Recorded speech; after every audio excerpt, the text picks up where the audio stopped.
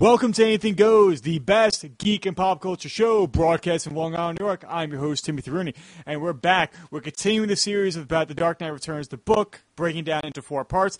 No, I did not forget about this series. It was just things got in the way, as life does, and so we're finally getting back to the series. And like I had on the first episode, I had Scott from the Suicide Squad cast as my guest, and he's back on this episode. Welcome back, Scott. Yeah. Sorry, This is like the most badass Batman gets in this book. So I'm just saying, this is The Dark Knight Triumphant. I love the fact that that's actually the name of the issue.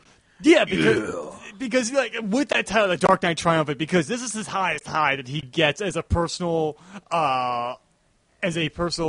gains as Batman. Oh, and it's just a swirling down the toilet for the next 2 issues. So it's like, we had Batman enjoy this one. This is the best you're gonna get. Exactly. And like we said, we're talking about Dark Knight Returns Book 2, Dark Knight Triumphant, so let's jump into that right now.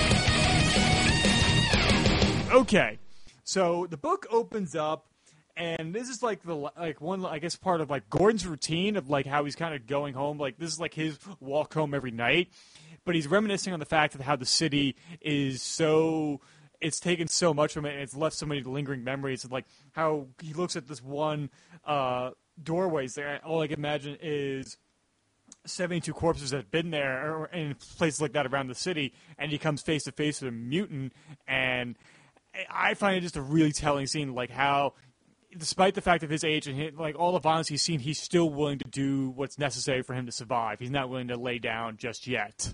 Well, and the mutant's got like, I'm looking at the barrel. This thing's like an this thing is like a semi-automatic rifle. Like, yes. And he pulls out his, hand cannon, which I'm sure is like is that like a Smith & Wesson 45 he's carrying or something? It might be the 44 because it looks very much like Dirty Harry's weapon. It's got to be No, you're right. It's got to be Dirty Harry's gun. Like, that's what Frank Miller would give Jim Gordon. Exactly. Well, and then, of course, there's that great line with the newscaster. First it's got the battling petitions of the Council of Mothers wanting to have Batman arrested, and then the Victims' Rights Task Force wanting to have Batman commended, and it's just once again that smoldering sarcasm and parody that Frank Miller laces throughout this entire graphic novel of just lampooning everyone, and it just continues. Along with that pissant little mayor that I just want to pop his fat little head because he's so like he's indecisive up until like the very end. He's indecisive on everything that's coming that he has to make a decision on. Oh, and the whole point is, please don't ask me a question because I'm not going to give you an answer. And then of course you get Carrie Kelly, who apparently ordered a Robin costume and spent like all her money to get it, and she looks good in it. And then that's when we hear that great scene of Jim Gordon has been shot and killed. I'm sorry. Jim Gordon has shot and killed a 17-year-old member of the mutant gang. And then I think it's kind of telling that then the way the news reports it, they immediately start vilifying Gordon for the self-defense. Yeah, even like the point that when the reporter asks Gordon the question on live TV, his look on his face says it all. And just like, seriously, like because of all the things I've done for the city, and yet I defend myself. And I get someone with probably a semi or fully automatic rifle, because we later find out that they are getting military grade weapons. Like, the mutants are armed to the teeth, and he's like, I shot the guy with my revolver. what did you expect? And that look on his face just says, screw you and your questions. It is ridiculous, and it's like, how do you feel? Like, how do you think he feels? I mean, yes, he was in self-defense, but he just killed a child. Yes, Gordon would feel like crap for that. And it's just like, oh God. But once again, that's the whole point. And then, of course, we jump to the shadowy, video of the mutant leader, saying just, I will eat his heart, I will drink the blood in the streets. I mean, just the blah. And it's like, it's the funny thing that sometimes the newscasters are like, oh yeah, we can't put this on air, but then they put these video messages from the mutant leader on air. And it's like, oh, we have no problem putting this on the air for public consumption. And it's something that, like, Frank Miller would repeat again in RoboCop 2 because Kane, the leader of, like, the crime wave that's being sponsored or being funded by Nuke, the drug that he's peddling, he would make kind of these statements and video calls and stating his intentions of what he's going to do to old Detroit. Yeah, Frank Miller definitely has. If you're talking about like the mid to late '80s, and which is probably about the time that he wrote RoboCop 2 before the studio took it away from him, he definitely had his opinions about the way that the news was going in the '80s, and I'm sure he has some of the same opinions now. To be honest with you.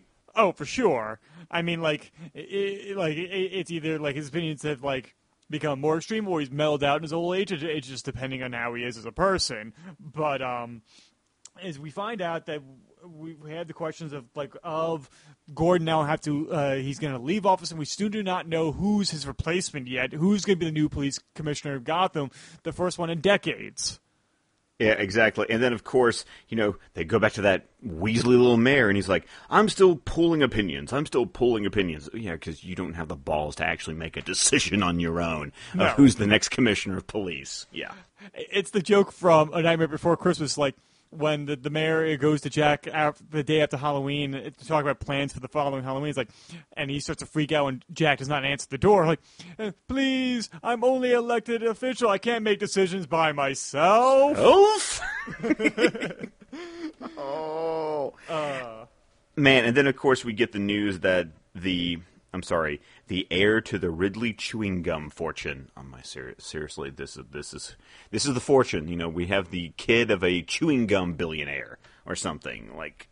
But of course, then that leads to that wonderful scene that everyone loves to debate in The Dark Knight Returns, which is Batman attacks this trio of mutants who have kidnapped a kid. He disarms one, convinces the one with like the M60 to riddle the other guy with bullets, and then comes smashing through the wall to grab the guy with a big ass gun. And I am still, to this day, after I don't know how many years of reading this book, this scene where he pulls the trigger, and he only pulls it once, because if you look at the art, only one shell casing is being ejected from that big ass gun. And it's like, what happened? Because we only get like one panel to try to decide, okay, what did Batman just do with this mutant who was holding this kid and threatening to shoot this kid? Yeah. And go on. I remember it differently every time I read it. And then when I look at it, it's like, okay, what does the panel actually show me? The mutant's in black and white and gray. The kid is in color, which artistically would suggest to me that the mutant is dead. I would feel like artistically they're trying to say something. Because I see blood splattered on the wall behind the mutant. I see a hole in the wall where the bullet would have gone, but I'm looking at the mutant, and there's no bullet holes in the mutant. And so I think a lot of us tend to have this memory of, oh, Batman totally shot the mutant in the head, but there's no bullet wound in the head. So I'm saying that this is a little bit more open to interpretation than I think I ever remembered it being. And once again, it's amazing how every time I go back and read this book, I see something different every time. Which is definitely seems the question, like, it's intentionally vague on Miller's behalf. And you wonder why he would do that. And if he didn't want to make a hardline decision, I asked, like, then why write yourself into this kind of corner? And because you could argue, like, he was shot the mutant in the shoulder and that incapacitated the person because the blood and the bullet wound could be a result of being shot, like, in the shoulder. And the mutant may have lived because later on, the Batman has a chance to kill the mutant leader and says, I can do it. But that would mean crossing a line. I made a promise to myself that I did 30 years ago that I would not do. And so it calls into the ethical question of his actions here. And two things. One, we have Batman coming through the wall, which is iconic, which RoboCop did in the first one, which Frank Miller did not have any interactions with, but definitely seems that Michael Miner and the other writer, I can't remember his name off the top of my head, were definitely fans of Frank Miller and Dark Knight Returns because RoboCop does that in a hostage situation, saving the mayor of Detroit. And, of course, we have in Batman v Superman of this precise scenario of Ben Affleck coming through the wall to save Martha Kent. And I kind of like it in BVS a little bit more where at least delivering the lines when KG Beats is saying, I'll kill her, believe me, I'll do it, and Batman says, I believe you, then he pulls the trigger. I prefer that more than him shooting and then Batman saying, I believe you after saving the kid. I agree, and the fact that I'm sorry, if you're going to do the KG Beast, Tim, come on, let's do it right. It's, I'll kill her, believe me, I'll do it. I believe you. And then once again, to the credit of Batman v Superman, he doesn't actually shoot KG Beast. He shoots the tank of the flamethrower. It's KG Beast's dumbass fault for keeping the trigger on this flamethrower. You know, it's like, yeah, I'm going to give Batman credit there. He didn't shoot KG Beast. He just shot the tank. No, but he pulls pretty much like a jigsaw from Saw right there. Like, I've never killed anybody. I just put them in a possible scenario to get out of without being hurt. I'm just saying. You know, I'm going to give I'm going to give Batfleck some rope. That's all I'm going to say. Exactly. Know? But I agree with you. It's weird. Once again, it's one of those things like you remember the book differently after you've read it than like when you're actually reading it. Because if you look at the way that it's boarded out here, he shoots the gun, the mutant goes down, he comforts the kid, and then says, I believe you. And I agree with you. In Batman v Superman, I do prefer the I believe you before he pulls the trigger because it's a little bit more badass. It's a little bit more, I'm going to be a little sarcastic to your face, to the dumbass thing you just said, because now you have this coming kind of response. I never thought about it that way because I never remembered it that way until you said it. Right. I mean, he pretty much has a one-liner right there. Well, when saying that to KG Beast. Right, which it's a little bit more delayed, but I guess if you think about it, in the comic panel, the I believe you is the one-liner that ends the Batman scene, because then we go back to the TV, then we go back to like the half a page of TV screens. So if you had to think about the layout of the comic page, Frank Miller was putting a button on the Batman scene to transition into the media, which, if you think about it like this is on the page, I can understand. We might prefer the way the movie does it, but then once again we get into that conversation of how something works on the page as opposed to how something works in a live action adaptation. Right, and amongst this, the debates we have man on the street interviews, including somebody wearing Geordie LaForge glasses. At one point, I'm just like, what are the point of those glasses? Like, those are so thin, they can't be protecting your eyes whatsoever. Oh, it doesn't matter. It's all stupid future stuff. Like, that's the whole point. This future is screwed up, Tim. this future is massively screwed up. But then, of course, this is when we get into we get to see Lana. Lana comes back to basically show her defense of Batman. You get Dr. Walper again, that slimy little bastard. And I love his dialogue because you read what he says about why he thinks Batman is so bad for society, and you're just reading his dialogue going, this is a whole bunch of psychobabble bullshit. I mean... Oh, yeah, he's talking around the issue. Oh, no, yeah. He's not actually answering the question, but that's what Dr. Wolper does. He doesn't answer the question, but then tries to sound like he's super damn smart the whole time. Right, and does not take responsibility for the actions of Harvey Dent, it was his responsibility when he released him on the public. Yes, exactly. But once again, he wants to blame Batman. He cannot take his responsibility because that would go against his whole, sort of, we just need to love them and let them have understanding and then we can release them from Arkham. The idea that it's no longer the Arkham Asylum for the criminally insane. Go ahead. No. I wonder if it's like when Geraldo was exposing the mental institutions actions or like the conditions for patients in the 80s and when they were all released on Society. I wonder if that happened before this book was published or not. Ooh, that is a very interesting question. I might have to do a little internet searching while we continue talking because that totally sounds like something that Frank Miller would be like, seriously? I could see him like just totally going, this is the most dumbass idea I have ever heard. Because now my neighborhood has the cast of One Flew Over the Cuckoo's Nest walking up and down my streets, and most of them are not nice like Chief. Everybody's kind of would somebody like a lot of them were like you would like it's like the joke from The Simpsons like stay here while I deal with this raving derelict. I mean like that's how like some of them were kind of perceived, and not saying that all of them were, and some of them were victims of the conditions they were in, but definitely seems like Geraldo may have acted a little too, like, I guess, It was 1972. Oh, wow. Yeah, so it was almost 15 years before this book came out. Possible. So, possible.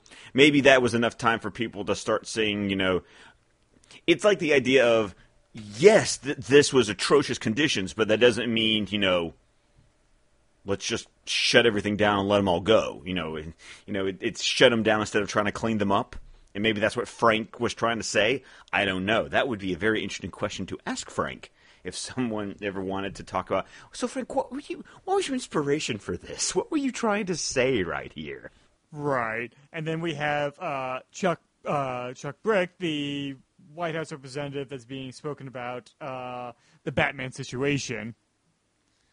Which he doesn't really say anything either. It's like, his whole point is, he wants to say the president has no comment without actually saying that. So kind of like what Wolper does, he just kind of talks around the issue. And the only one who's willing to actually say something is Lana. She's just like, screw you guys. Batman's awesome and we need him. And she's the one who's crawled out on the carpet saying, you haven't actually answered my question. And it's like, no, actually, she has. She actually did.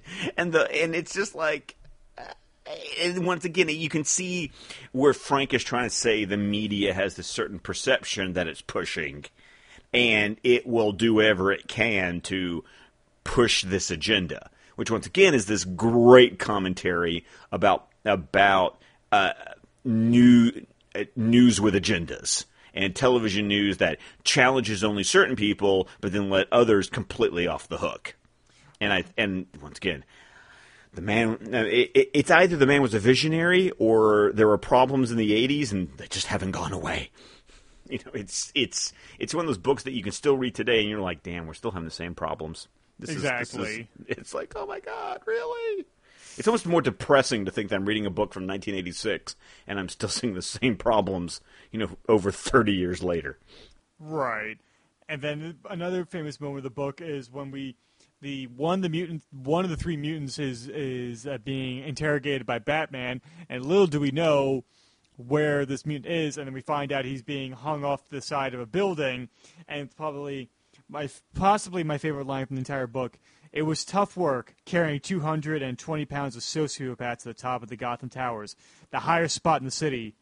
The scream alone was worth it. I know.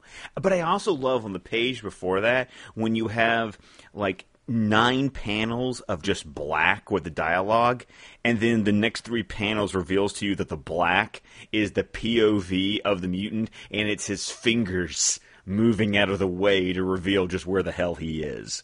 I think that is just, what a wonderful use of point of view and perspective.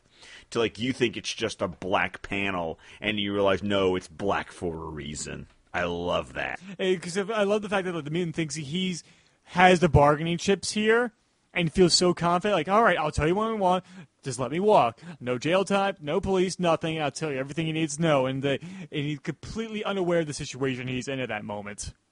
That's so Batman. It's like, you really don't know what, you really have nothing to go on right now. And it's just like, I'm going to show you. And then, of course, this whole time, which is something that we haven't really talked about because it's more sort of like little interludes in between all these major beats, is Carrie Kelly basically her first night out as Robin, kind of doing like running across rooftops and, making jumps and missing and like barely making legends, or like walking up to a con man on the street doing a card game and putting a firecracker in his pocket. So she hasn't quite become the hero yet. She's just kind of having a little bit of fun right now. And so the cool thing as a reader is that you see Batman going in a direction, and so you're wondering where Carrie Kelly is going in her direction. Right, and you just hope as a reader going through this the first time that they'll probably meet up and their stories will collide at some point. Yeah. I was weird. I was reading this page. I always remember that there was always those random acts of mutant violence through the first 2 books, but it was still, the scene where with the waitress who's on her way home on the subway, and then, the mutants steal this art kit that she bought for her son, and she looks into her purse at the end after they shove her off the train, and then the next panel is just, woman explodes in subway, film at 11. And you just realize, but I think it's an interesting juxtaposition because you get this personal story. You get to know this character over the course of 1 page, who then gets blown up at the end, and then you see the media's reaction to it, which is just, woman explodes, film at 11. And like completely impersonal, hot take, the 80s television news version of clickbait, where you just spend a page actually kind of learning to care about this woman before she dies. And I think it's so incredible that Miller was able to actually make you connect with a character that literally you only knew for 12 panels, that makes you kind of feel something when she dies at the end of the page. And I think this might be my favorite maybe my favorite page in the entire story, all 4 books and collected, because I for several reasons. A, my mom was a waitress for a long time, so working very hard in order to help support the family, like that, I would just kind of relate to on a personal level, and the fact that she's being incredibly selfless here, working herself to the bone in order to provide for her kids, and something it's very commendable, and you want the best for her. And I remember when we were first talking about, before we recorded our first episode, I was actually going into the city to buy my camera, which I eventually did. And I'm riding on one of the older trains, and it's kind of has been up, this thing was new maybe 25, 30 years ago, and so the lights flicker on and off every few seconds. And so I'm going into the city at nighttime, into New York City at nighttime, the lights flickering on and off, and this is the panel I'm reading. I got to the bottom of the page, I just kind of looked around the car, I'm like, is there anybody else that's kind of looking nefarious right now? Because this is just a very uncomfortable story to read while taking a train into the city. Oh, man. And, of course, that's what in what Frank Miller is, he does it in Dark Knight Returns, and he really does it in Batman Year One. I mean, what he is lampooning here is 70s New York. I mean, like he had really. I mean, apparently he tells a story about being mugged in New York, and like that kind of just inspired his whole take of what Gotham City was that just crime-ridden era of New York at the time. Yeah, it's definitely more evident in Year One because it's a contemporary piece. Right. Like, it's taking place in the present day, but yet Dark Knight Returns, it's in that future, but the future could be any time. I mean, so much so that, like, when they did the animated movie, the soundtrack is totally, like, 80s, like, it's, the 80s is the future. And, it's even a synthesizer soundtrack, which I think is awesome. Oh, yeah. I mean, but Christopher Drake did a great job. Total tangent talking about the movie instead of the book. But still, awesome soundtrack. It's in, like, my top 10 scores of all time. All movies included, that score. I love that score. Oh, man. One of these days we'll have to talk about the movie, too. But oh man, I remember the next page where it's a full splash page. I remember this image, like from when I was 7, and I told you on the last episode that I was on about the unfortunateness of a 7-year-old reading this book, and this image of the general draped in the American flag, I don't even think as a 7-year-old I processed the fact that he's holding a smoking gun. Like, I don't even think that, like, as a 7-year-old, I did not comprehend what was going on this page. And it wasn't until I was older that I was like, oh, he was shipping, he was reallocating weapons to the mutants, and he decided to shoot himself instead of, get taken in. Very much kind of like the Harry Carey, restore your honor suicide of like maybe more like a Asian culture kind of thing. It's amazing how, once again, so much is communicated on just one page. And Batman also says in his internal monologue, I almost asked him why. Like, I didn't even ask him why he was doing it. I just kind of, didn't really care at the time. I think one of the reasons why other than the fact that it's a splash page in a story that has numerous panels per page, it's also the fact that it's the colors that pop because much like Watchmen, like these are not the primary colors of a comic book, and the art for it, the inks of it is just like all right, and it's just like all right, it's very muted, it's very desaturated, and it's few and far between when something really pops, and this splash page is one of them that does. Right, because Lynn Verily is mainly using like watercolors through most of the book. So when you get to a page like this that has a ton of Klaus Janson inks, and then Lynn Verily like uses a little bit more like traditional coloring on the page, you're right. You go from this washed out watercolor to bam, 4-panel color. Let's go for it. It really shocks the system when you flip the page and you see it. Oh yeah, because that page has more in line of like I guess the Justice League book that was going on at the time. I think it's still the Detroit era. I don't think it was JLI yet. Like that has more in common with that than it does with the rest of the piece of The Dark Knight Returns. Oh, absolutely. And then of course, I love the fact that it's like half a page later, we actually get the information about why the general was reallocating the weapons to the mutants. But once again, I love that as a reader, since I love reading books, and very much, I think I even said it in the last episode I was on, this graphic novel reads more like a novel, and it's like a blink if you miss it. Like, if you're not paying attention on the next page, you miss the information where they actually tell you why he was a traitor. Like, why he was selling weapons to the mutants. And it's also a little bit of stinging Miller commentary, like in just two little panels, and it's like, oh, said that, moving on. I mean, this book, book 2, I'm looking at this right here, it's like over 50 pages. Like one issue is over 50 pages, but it just moves. All of The Dark Knight Returns, just, it's amazing how much story gets packed because it moves so quickly. You have to process information at an incredible rate if you're trying to catch everything on the page. Yeah, and the fact that like you have like, it's not like it's like a wordless book either. There's a lot of dialogue going on throughout it, but yet it is like it's very succinct in its intentions for each line of dialogue that's being presented to the audience. It's one of those benefits of having a book when you have a writer and artist who you would say the writer part, because we've all read writer-artist books that they're really an artist and they're writing, and you can tell that writing is not necessarily their forte.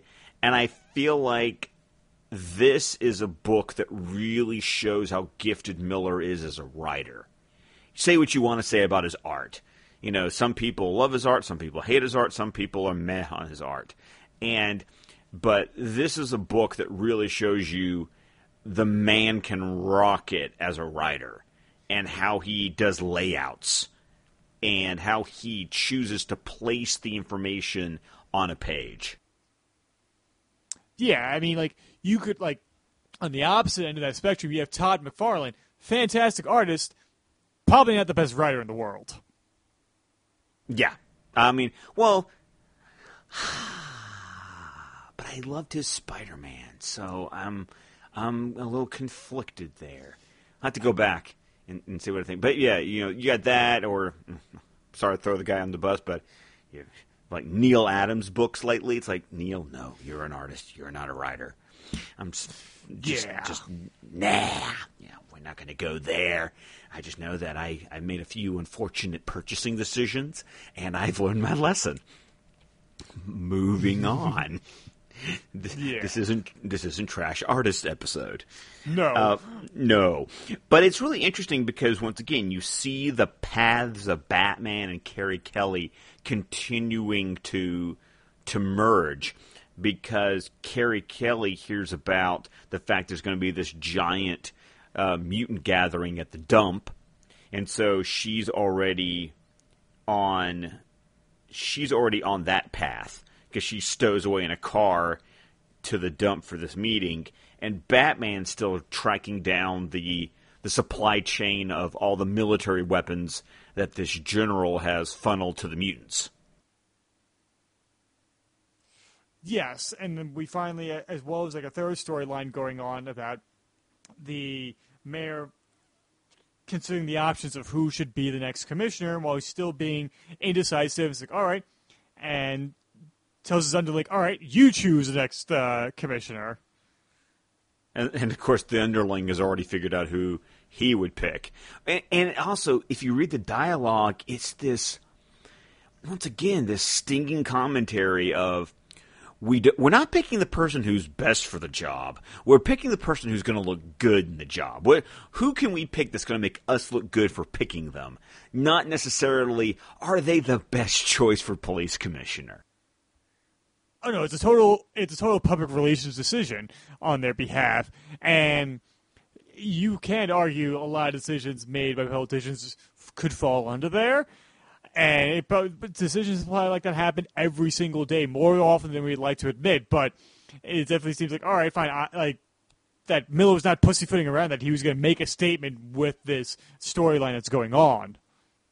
Right, once someone else made the decision. It was really easy for him to go public when somebody else said, pick this person, and he just went, okay. And then this is where we get Captain Ellen Yindel introduced into the book, which I have to admit, I think I can't remember the fact that she gets introduced kind of late in the book. How far are we? We're not quite halfway through book 2. But because of how much she shows up in book 3 and book 4, I've always thought of Commissioner Yindel as like a giant part of this book. Like, you kind of forget how long Gordon does actually stick around as commissioner. Yeah, I mean, like, we have the introduction of her. We have the decision made on her behalf that's saying, oh, no, my first act of business is assigning an arrest warrant for the Batman. And the only other big part of her storyline within the confines of this book specifically is that she hears the story of that Gordon kind of justifies it, like doing what is necessary in order to win the war. And that means dirtying your hands a little bit in a moral sense when it comes to law and order. Right. You know, to achieve order, maybe you have to do a little bit less of the law. You know, it's that interesting balancing act that I think even it's almost like the first time Frank Miller. I think what was so groundbreaking about The Dark Knight Returns is Frank Miller really points out how shady it is for Batman to be operating. Like, it's like, do we really realize how mortally gray this character is? Like, he's a dude with mental problems who is breaking the law and, you know, instituting justice, which I think is also telling because in the 1970s is when you had, you know, that huge string of vigilante movies, you know, like the Death Wish movies, and you know that whole idea of vigilante justice made a big splash in the films, and I think Frank Miller took that mentality and going, this is what Batman is. Doesn't anybody have a problem with that? And I think Frank Miller's even said that in interviews, is that his whole point about writing this book was pointing out, this dude is crazy. This dude is loco. What will you think? Why do we think this is a good idea? Right, and it's something even like when it's an idea that's even brought up to an extent in Gotham Central from the police department's point of view, like, if we call him, we are admitting defeat, that we cannot do this without him. And we do not want to sanction the actions of a vigilante within the confines of our city because we are still capable men and women doing our due diligence to stop crime. Yeah. And so I feel like, I mean, I've read a lot of, like, Bronze Age Batman and also some very silly Silver Age Batman. I mean, some people considered the issue, which is why in the Silver Age they made him like in the Adam West TV show, they are duly deputized members of the Gotham City Police Force. You know, but I don't know if someone actually in a book ever really decided to hang a lantern on it and say, this dude crazy. What are we doing? And I guess Frank Miller maybe was just the first one that really decided to shine a light on it and go, This is nuts. Why do we think this guy is a hero? But then I think Miller answers his own question as the way he writes the book. He goes, this is why he's a hero. This is why he is necessary. Yeah, and it definitely seems why Batman and Robin got badges in the comics was a result of the comics code. And so it's like, all right, we need to show that they're upright standing citizens and they work within the confines of the law. That's why they got badges. That's why you saw Batman and Robin walking down the street with cops in the daylight and nobody batting an eye at the fact that, yes, there's Batman and Robin commiserating with the police. But the reason why Batman is so important is because we finally meet the mutant leader and his army.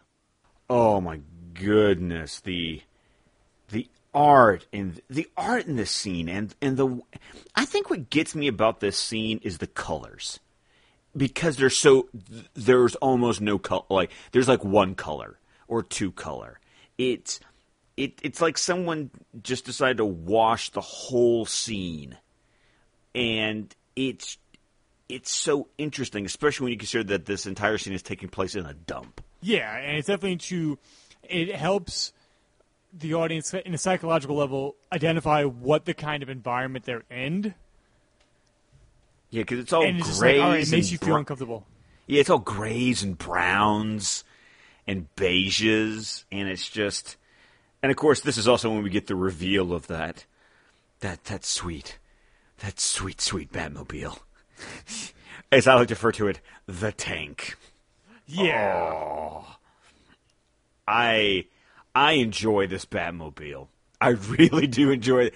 I don't know. I think there's some people who don't, but I do enjoy this behemoth of a Batmobile. It is. It's fitting for this story. If you drop this in like Batman R.I.P., some readers would be like, okay, this is a little overkill or unnecessary. Yeah, and it's interesting because if you read the dialogue, you realize that he developed it like 5 years before he retired. Like, apparently there was some really nasty riots. Basically, this was a riot buster. Like, because the fact that I still love that line. Because this is another time that like some Batman fans have a massive issue with this scene in the book because he is just blown away with guns on this Batmobile. But then there's that wonderful. There's just those two little boxes, rubber bullets. Honest. And I love it. It's like I just waved my hand over this and made it all okay.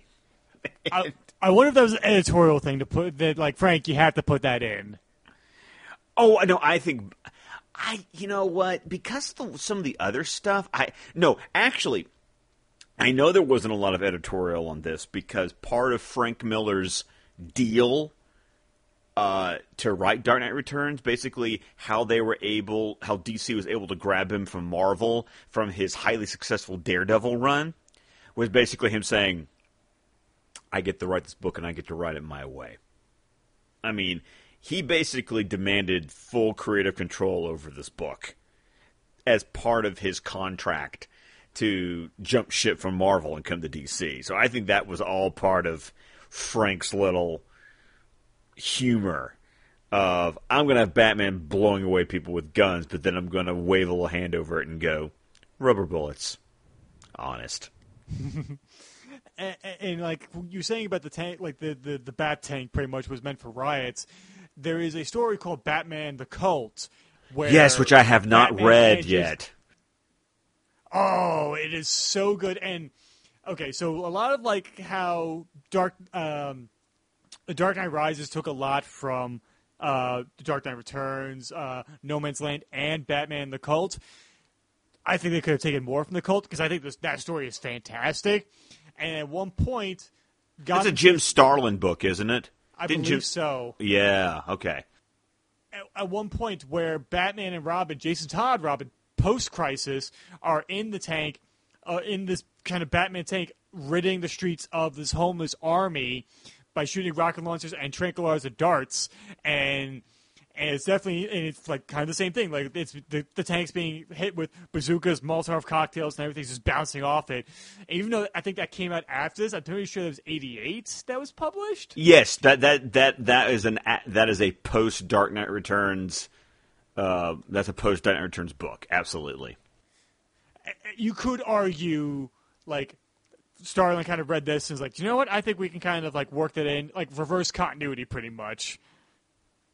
Oh, everyone has done that with Frank. I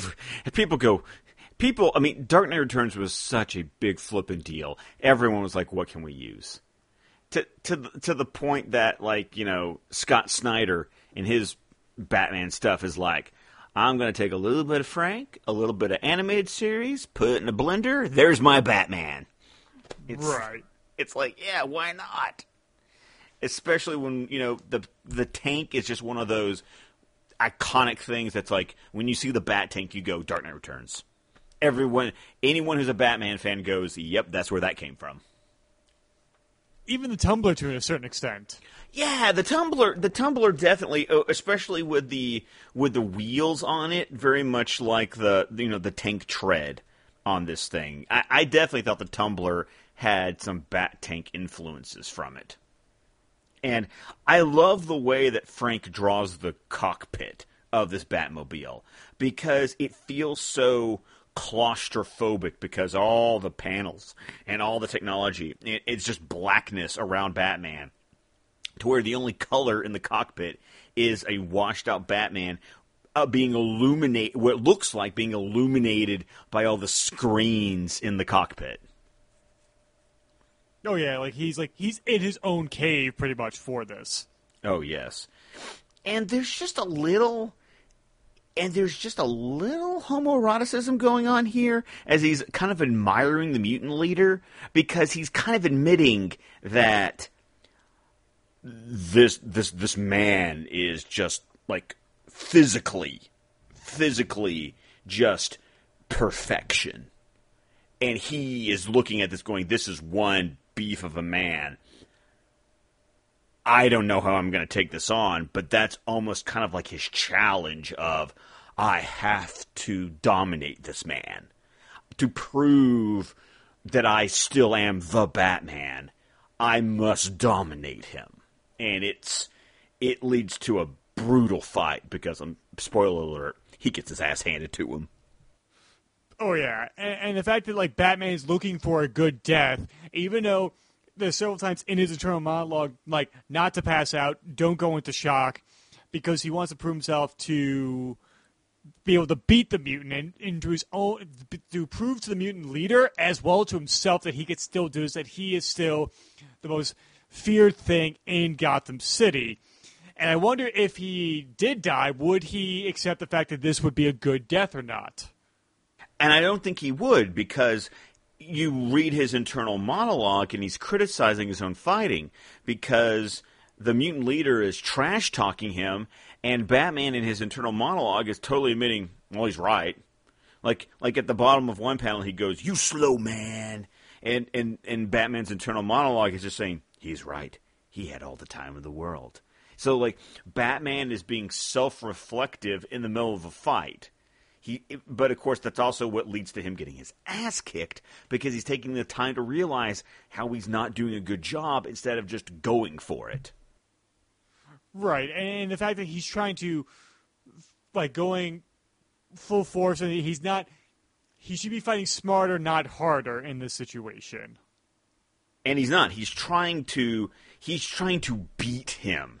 He's trying to physically pulverize him, and Batman is too old for that. He's not working this. He's not using strategy. He's trying to use brute force, which is a lesson he learns in this fight. Because, once again, the only reason he does not die is because Carrie Kelly saves his ass. Oh, yeah. I mean, like, there's two, like, connections to this and The Dark Knight Rises. A, how Tom Hardy's Bane, physique-wise, is very similar to the mutant leader. And two, how the first fight they have, Bane demolishes Christian Bale's Batman because Bale's Batman tries to go out and use brute strength to stop him, and it does not work. Right, which is very different from the way Bane is done in the comic, because the whole point in the comic is that Bane basically sleep deprives Batman and wears him down.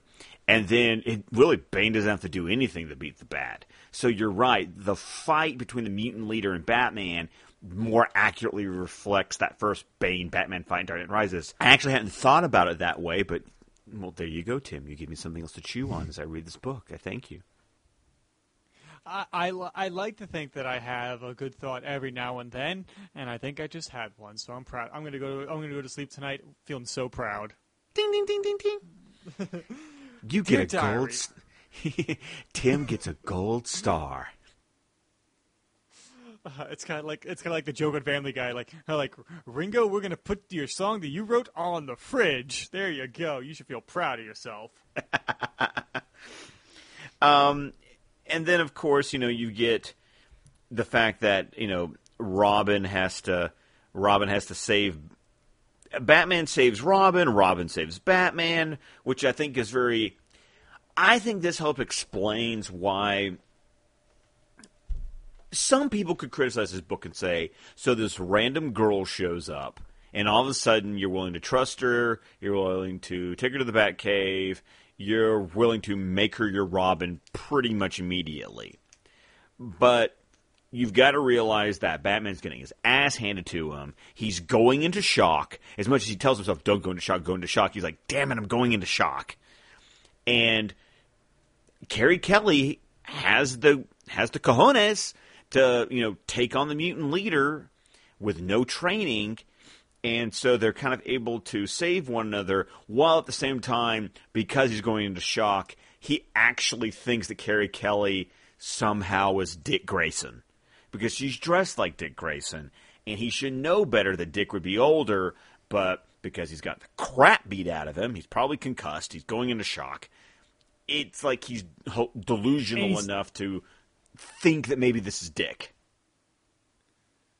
Yeah, and he says Dick. He does not say Jason, which is interesting why he makes an immediate association, despite the fact Jason being the more recent Robin in his life. Well, but he was also just talking about Dick and about how Dick was the one who named it the Batmobile. So it's like he's already got Dick on the mind, going into this fight. So, that's but you're right. We've already established in book 1 that Jason Todd has existed, and it is implied that Jason Todd has died. But we also know that there is this for some reason, which does not get revealed in this book, that there is a falling out between Batman and Dick Grayson, and that Batman and Dick have not talked to each other in a long time. Right.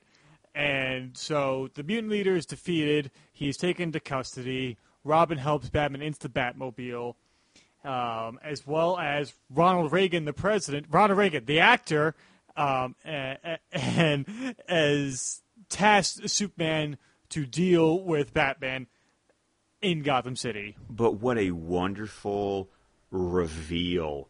The fact that it goes from a layout of we're outside the White House.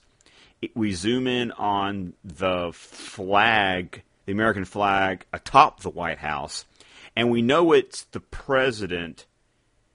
Do we even technically know, besides the fact that if someone who's growing up in the 80s, they'd probably recognize the way he's talking, we'd figure out it was Reagan. Have we even seen, do we see Reagan as president in book 1? I'm kind of forgetting right now. I don't think so. Okay. So I think this is, so this is our first time to realize, this book is taking place in a world where Reagan is president. But we don't know who he's talking to. But I love the way that within 8 panels, the American flag transitions into the House of L crest, and you realize that Reagan's talking to Superman about, I need your help, but I need your help, son, to take care of your friend in Gotham. And which, of course, is just foreshadowing for where these two are going to collide later on in the books.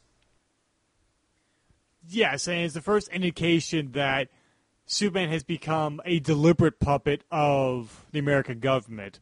There's no ifs, ands, or buts about it, that he is literally taking orders from Reagan at this point. Well, even the last panel where it truly reveals the House of L crest, where Superman's response to Reagan is, yes, sir, and Reagan's reply to Superman is, good boy.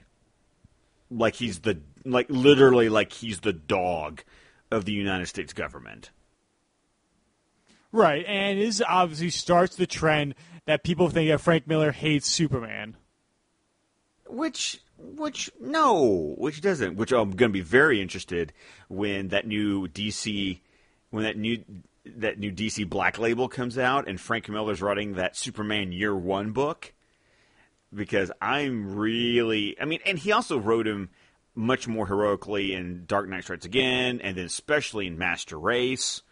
But I'd be very interested to see when Miller is writing a solo Superman book, and because he said that he wants to try to dismiss this perception that he must hate Superman. No, it was just like with this story, this is the story he was telling, and that's the way he felt Superman's character should be for this story. Not saying that that's a blanket statement that Superman must always be like that. Like, even Batman between Year One and this is very different. Bruce Wayne, yes, he's still very determined to do it, but the Bruce Waynes that Bob's at those 2 times are very different from each other. Yeah, I would almost say the Bruce Wayne in Dark Knight Returns is much more psychotic than the Bruce Wayne you end up seeing in Year One. And, of course, he kind of goes back to being a little bit psychotic in All-Star Batman and Robin, but, that's another book entirely. So, but the point is that Frank Miller loves playing with these characters and putting them in different situations and saying, okay, if you have this kind of a character, what does that lead to?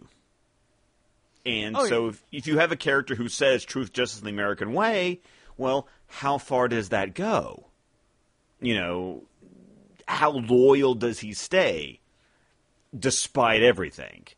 And I think that's what Frank was trying to explore. But this is our first hint of, oh shit, we got Superman coming in this book.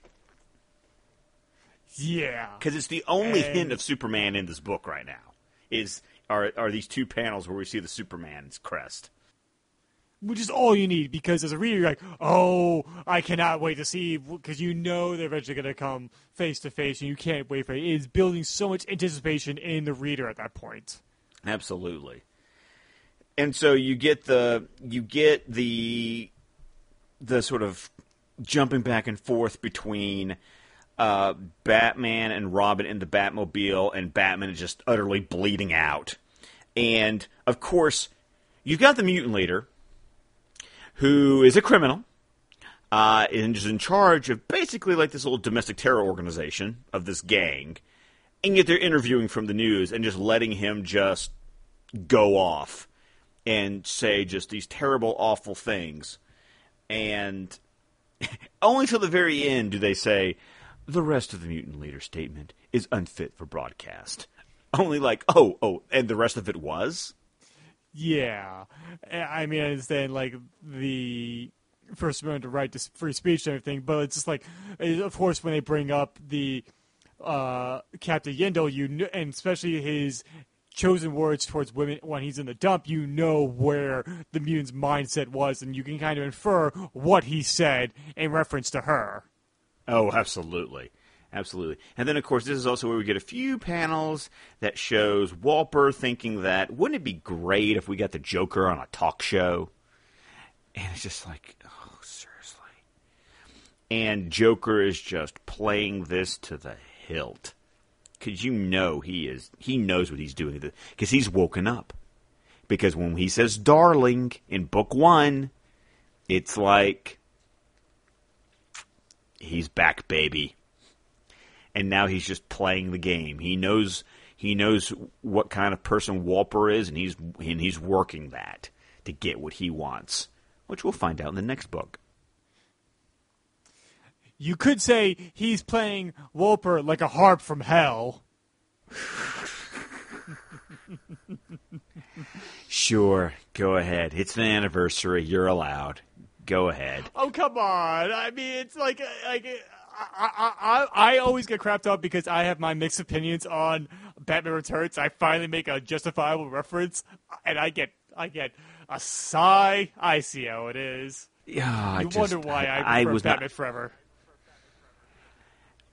Hey, I'll make the admission right here. I walked out enjoying Batman Forever in the theater more than I did Batman Returns. I will admit that. It wasn't until Batman and Robin that I went, that was a piece of crap. But we digress. And so Carrie Kelly is brought back, like his set Batman's arm is brought back to the cave, despite the pleas of Alfred, saying that Bruce is delirious at this point. And once they reach back to the cave, Bruce takes off the Batman costume and goes to the deep, darkest abyss of the cave to meet his friend and to find its inner strength once more. Now, okay, here's my question for you. Is there really a bat there, or is this just another level of Bruce's psychosis? It's probably the latter. I think so, too. I think this is him hallucinating, and there's nothing really there. This is him, I think this is him finding the bat. You know, metaphorically, psychologically speaking. Like, he has been busted, he has been broken, and he must be reborn. Like, he's going through another rebirth as Batman at this point. Yes. Yeah, because this is also the point in the book where we lose the blue and gray. And that's another thing I always forget in this book is how long he stays in that blue and gray costume before he dons the black and gray with with what I like to call the fat bat on his chest. Oh yeah, because it's something that even like I'm pretty sure Grant Morrison pointed out on Fat Man on Batman, saying that there was a change of Batman's costumes as he's going through a representation of all the different eras and different personality traits of himself through the different costumes of the story. Oh, absolutely. I mean, it's metaphor or it's imagery. It's this imagery that says this is a new Batman. This ain't your grandpa's Batman. He ain't wearing the blue and gray. He's wearing the black with the fat bat. He has seen the crazy bat in his brain, and he is reborn, and he is ready to kick ass and take names. Oh yeah, but at the same time, we're treated to three stories that give weight to the fact of how Batman's reemergence in Gotham City has really driven the city's, I guess, mentally unstable to go really over the edge, including Arnold Crimp, who believes there is a reverse words and a message in a Stairway to Heaven as he goes into a X-ray theater and starts shooting up the place. Yep. And then we get the next one where... what's this guy's name? Iron Man Vasquez. Yeah. And he's just surrounded by dead bodies, eating his Snickers bar. You know, Broken Nose Vasquez, what was that? Biggers. I mean, it's just so weird because it's just this randomness of violence, but it's also that idea of Batman causes escalation. You know, you have a guy running around in a bat costume. People come crawling out of the woodwork. I mean, we buy semi-automatics, they buy fully automatics. We wear Kevlar, and they start wearing armor. They buy armor-piercing rounds. It's that great line at the end of Batman Begins. Yeah, it's true. It's Batman comes first, the crazies come second. You know, it's that paradigm. You know, which makes Gotham so weird because the crazies come first, and the Batman is a response to the crazies. So yeah, it makes Bruce Wayne's character a lot less proactive and more reactionary. Right. So, and then of course you've got all the mutants are all locked up, so you've got all the mutants in one place at Gotham Central. Gordon knows this isn't a good idea. And then of course we get the somewhat uncomfortable page of Carrie Kelly hugging the naked Bruce Wayne as he has now become reborn. And we get the magic arm brace that's going to fix his broken arm the same way that magic knee brace in Dark Knight Rises was supposed to help Bruce Wayne walk again, which we actually talked about before we started recording. Yeah, I mean, like, if that was, like, we mentioned before we started recording, like, if it was a setup to be paid off later, like, that brace helped him defeat Bane, I wouldn't have a problem with it. It'd be a nice setup and payoff there. But it's just like, okay, it's supposed to help him walk, but like, you assume when he's back in prison, I guess he's supposed to mend himself holistically, and that's why he's able to defeat Bane later on, perhaps? I'm not too sure. If that's the case, it's not very clear to the audience. No, it's not. So, Jason gets a name drop here because Alfred's basically going, seriously, you're going to bring in another Robin after what happened to Jason? And I think it's very interesting how Bruce Wayne speaks. He says, I will never forget Jason. He was a good soldier. He honored me. Well, that's a little full of himself right there, isn't it? Yeah, and very detached and very unhuman-like in that regard. Yeah, and then, of course, you know, you've got now Batman and Carrie Kelly disguised as a mutant going out to, you know, save the day. And, you know, you what I love here is that you get Yindel and Gordon having, you know, their first conversation of, you know, I've seen your record, you know me, And they kind of have their little philosophical debate about the necessity of Batman in this world. Which I didn't fully appreciate until I got older, of the compromises that he made and if it's the right decision or not. Right. And even Gordon says, well, maybe you will. Like, the idea that, yeah, you're all idealistic and high and mighty. Wait till you have my job. It might give you a different perspective. And then, of course, which is also kind of echoed again in Dark Knight Rises when Joseph Gordon-Levitt's character condemns Gordon for a decision after hiding the evidence against Harvey Dent, and he says, like, I hope in one time you'll have a friend like I did to plunge your hand into the filth of making those morally gray area decisions. Right.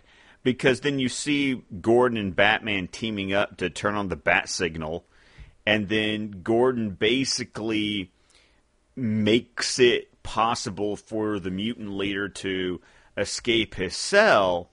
But then, of course, it's all a setup because now Batman is going to dictate the terms of his round 2 with the mutant leader. And then this is where Batman learns, well, let me fight smarter, not harder. And so and once again, things I didn't quite appreciate when I got older, the idea that let's put him in a mud pit, and then let's make sure that, you cut him, give him a head wound, because, man, head wounds bleed like a mother. So that he's got mud in his eye, and he's got blood in his eye.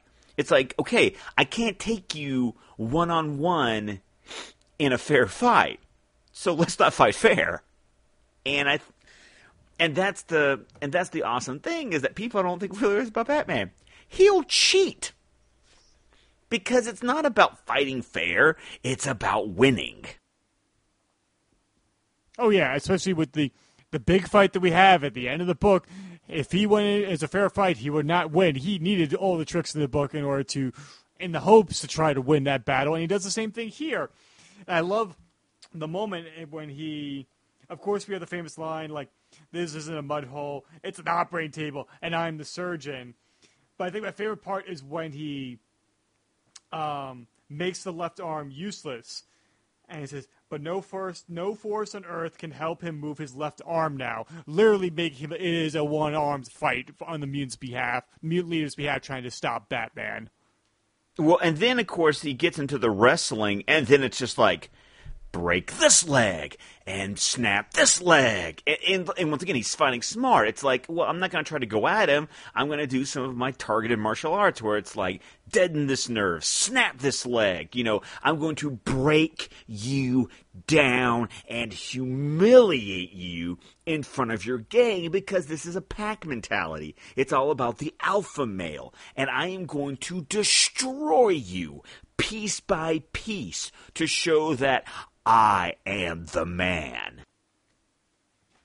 Right, and you even almost question the fact that, like, did he kill the mutant leader? Which he does, and we find out that the mutant leader is alive and just possibly in a coma because of all of his wounds. Another thing that's from this book that's become kind of famous is the two mutants, like Rob and Don, like the ones who really stand out and have somewhat of a personality amongst the mutant gang members. Yeah, and that's just, and once again with that mutant speak. And then, and then that's when you realize that these mutants, once again, because of that pack mentality, you didn't realize that there are certain people that don't actually believe in a cause. They just shift to whoever is in charge, because some of the mutants break off and create the Son of Batman cult, where they paint a bat on their face, and it's like, we will do what the Batman says. Which, of course, doesn't look good, because, that just shows more crazy that's inspired by Batman. Yeah, I mean, you could argue they mean well, but it's obviously not doing terrible wonders for his public image. No, not at all. But then, of course, you get the talking heads that are all, like, once again, giving all their opinions, even though what did Batman just do? He ended the mutant gang. single-handedly, with a little help from Gordon. And, of course, nobody appreciates it. Different people have their different opinions, but most people look at this like, well, that just isn't right. Where Batman very much is taking the end justifies the means approach. Which is a kind of a thing that is pretty much a defining part of his character. Otherwise, he would not be Batman. Otherwise, he would not work within the confines of the law. Because you look at different versions of before Year One, where we've had like the Secret Origins take on Batman, where that Bruce Wayne wanted to be a police officer, and that did not work out. Yeah, I don't like that version. I just like I just committed myself to kicking ass and taking names. I like that. That's my Batman. Yeah, I mean, he left, he came from Kung Fu, he walked the earth and accumulated knowledge along his way and came back to try and stop crime in the best way, in the only way he knows possible. And the book ends with the fact that Yindel is now commissioner, Gordon is out, and Bruce Wayne is reveling in the fact that he hears a wolf howl in victory and he knows exactly how it feels. Right, which is why this book is called Dark Knight Triumphant. This is the one book that ends on a victory for him. He won. And let's be honest, it's the only time in this is the high point for him in this entire book. Oh yeah, it's all downhill from here. Even the end of book one is bittersweet because of Harvey's psychologically broken and he cannot be saved, despite the efforts of the doctors and Bruce Wayne. Oh, yeah, absolutely. And the fact that you also kind of get the hint, you get the foreshadowing in that book that he just woke up the Joker. Oh, for sure. And that's the threat that's going to be coming down the pipe that we, the audience, are aware of. Batman is not, so it's built-in tension with the readers.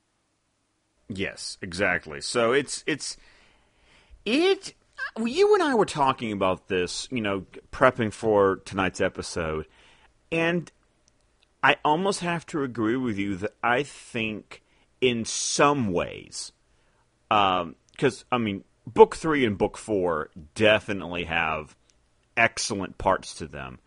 But right now, in this kind of journey, I would almost say, as a book on a whole, I think Book 2 is the strongest overall part of Dark Knight Returns. In story, in art, in writing, I think this one's firing in all cylinders. Now, do you think it's because the fact that it doesn't have to worry about setting up this world, where the characters are that were used in these new iterations of them, and so there's more time dedicated to the plot? That's why the second act of stories are usually the best, or like The Dark Knight or Empire Strikes Back or The Godfather Part 2, where you are aware of these characters so you can immediately jump in? I think so, but it's also one where I feel like Frank was taking more care with the art. Because by the time you get to Book 4, the art's not that great at points. Because he was rushing different parts. But this book felt like he was still in the point where he had the time, he took the time, the story's tight. Nothing... well, not nothing. I would definitely say that the Batman-Superman fight at the end of Book 4. But besides that, nothing screams Dark Knight Returns else than Batman versus the Mutant Leader. That is... If you take away the Batman-Superman fight, the Mutant Leader is the second most iconic part of the Dark Knight Returns. Everyone knows the Mud Pit line. So much so that they put it in Return of the Caped Crusaders to have Adam West deliver the line. Let's be honest. So it's up there as in when you think Dark Knight Returns, Mutant Leader. Even so much so that when they did a adaptation of the Dark Knight Returns for Batman the Animated Series in the Legends of the Dark Knight anthology episode, what did they adapt? They adapted the Mutant Leader fight. You're right, because I honestly do believe because I've said I think this is my favorite book out of all four of them. Not saying that the other three are bad in any way, because we obviously enjoy the story completely overall. But if we're going to pick a section that we think is the strongest, I agree with you. I think this is the strongest. I think the commentary is on point. The characterization is there.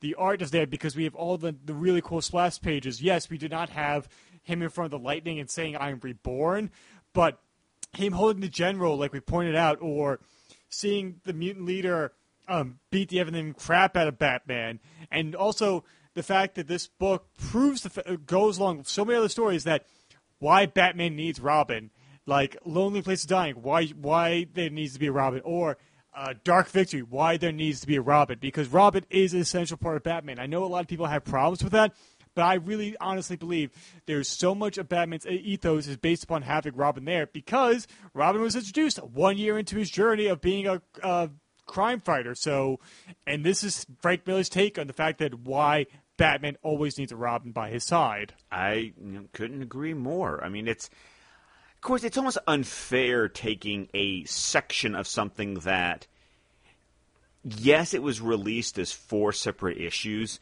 but it was truly devised as one complete novel. It does not skip a beat if you read the graphic novel edition where the 4 parts aren't delineated for you. It just literally, you flip a page from one, quote, chapter into the next.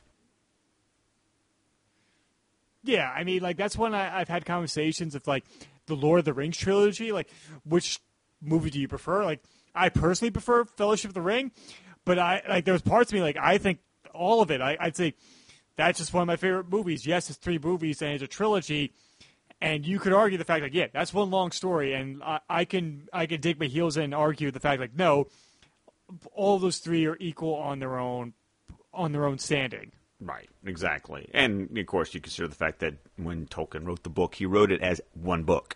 The publisher divided up into 3 parts. So, same thing. It's like, it's that weird thing where you want to go, yes, I like this part probably the best, but it's still a part of a whole. Oh, yeah. But let's start to wrap it up. Final thoughts on Dark Knight Triumphant. Damn good book. Once again, a really good book, great art. Sorry, nothing's better than this as an operating table and I'm the surgeon. I mean, that is some badass. That is just badass Batman, and that's my favorite Batman. Even with the wonky shooting the mutant with a gun, and we're still going to debate to this day what did Batman do to that mutant. It still led to a really awesome scene in Batman v Superman, and I'm happy for that. Yeah. I mean, it's hard to argue because, like there are, like, so many lines that become iconic when it comes to Batman, where it simply says, like, what are you? I'm Batman, or, like, I am vengeance, I am the knight, I am Batman. And there is, like, this is not a mud hole, this is an operating table, and I am the surgeon. Like, those things just become cornerstones of identifying what Batman is. And, like, if you're trying to explain to somebody what is Batman, how would you sum up Batman in a single line? That line would be one of them. And I absolutely adore this story overall, but specifically this section just resonates with me so much personally. Yeah. Once again, as we continue to do this reread, because it's been weird me going back and just reading this as separate issues instead of treating this as a book on the whole, and it's given me a much different perspective on my reading of the book, only reading it one chapter at a time. So we'll just wait to see what happens when we get to Hunt the Dark Knight, Book 3. Oh, yes. Now, if you want people to follow you on social media and your podcast, where can they find you? Oh, of course I want people to follow me. I mean, isn't that what social media is for? If they can find me on Twitter at ScottDC27. And, of course, you can tune into my podcast where my Tim, because there's so many Tims in the world, my Tim and I talk DC entertainment with a emphasis on the movies on the Suicide Squad cast, which can be found wherever you find podcasts. Wherever you're listening to this show, you can probably find our show, and you can follow the show at Suicide Squad Cast on Twitter, and the entire Suicide Squadcast network you can follow at Squadcast Media on Twitter. Nice. And I think the reason why you podcast with so many Tims is just kind of like, it's like you could always call out their name and it would be fine. It's like saying, trying to say, if you accidentally say the wrong name during, you're like, oh no, this is very uncomfortable. You podcast all Tims, you can just say the name out, and it doesn't matter which Tim you're really referring to right there. What's really hard, though, when I'm having a conversation with someone, it's like, is it Tim Prime? Earth 1 Tim? I have deemed you Earth 3 Tim, because I really think of you as the crime syndicate. You're Owlman. You're my Owlman, Tim. Oh my God! I have black-hearted nihilism in me at every point of that, but I don't think I'm that devoid of emotion. I just hear James Woods' voice in my head when you said that. Very good. Great Crisis on Two Earths reference. Good for you, Tim. Yeah. And if you want to follow me on social media, you can follow me on Twitter at TimothyRooney2, my Instagram at TRooney1012. The other podcast I'm part of the Real Fans for Real Movies Podcast Network, is the show is called Please Rewind. You can find that show and all the other shows of the network at Please Rewind at rf4rm.com. And if you enjoy the show, you can obviously listen to us here on iTunes.com or on SoundCloud. Leave a 5-star written review because it helps get the word out there. And also my YouTube page, Through the Lens Productions, where I'm doing all my video work in there. And so I think that's all my plugs I really need to get at because I spend way too much time online. So I want to say, Scott, thank you so much for taking time every night to talk about Dark Knight Returns. Always. Nothing's going to stop me from talking about Dark Knight Returns. What can I say? All right. And hope everybody's enjoyed this review. And come back next time as we keep talking about geek and pop culture. We'll talk to you soon.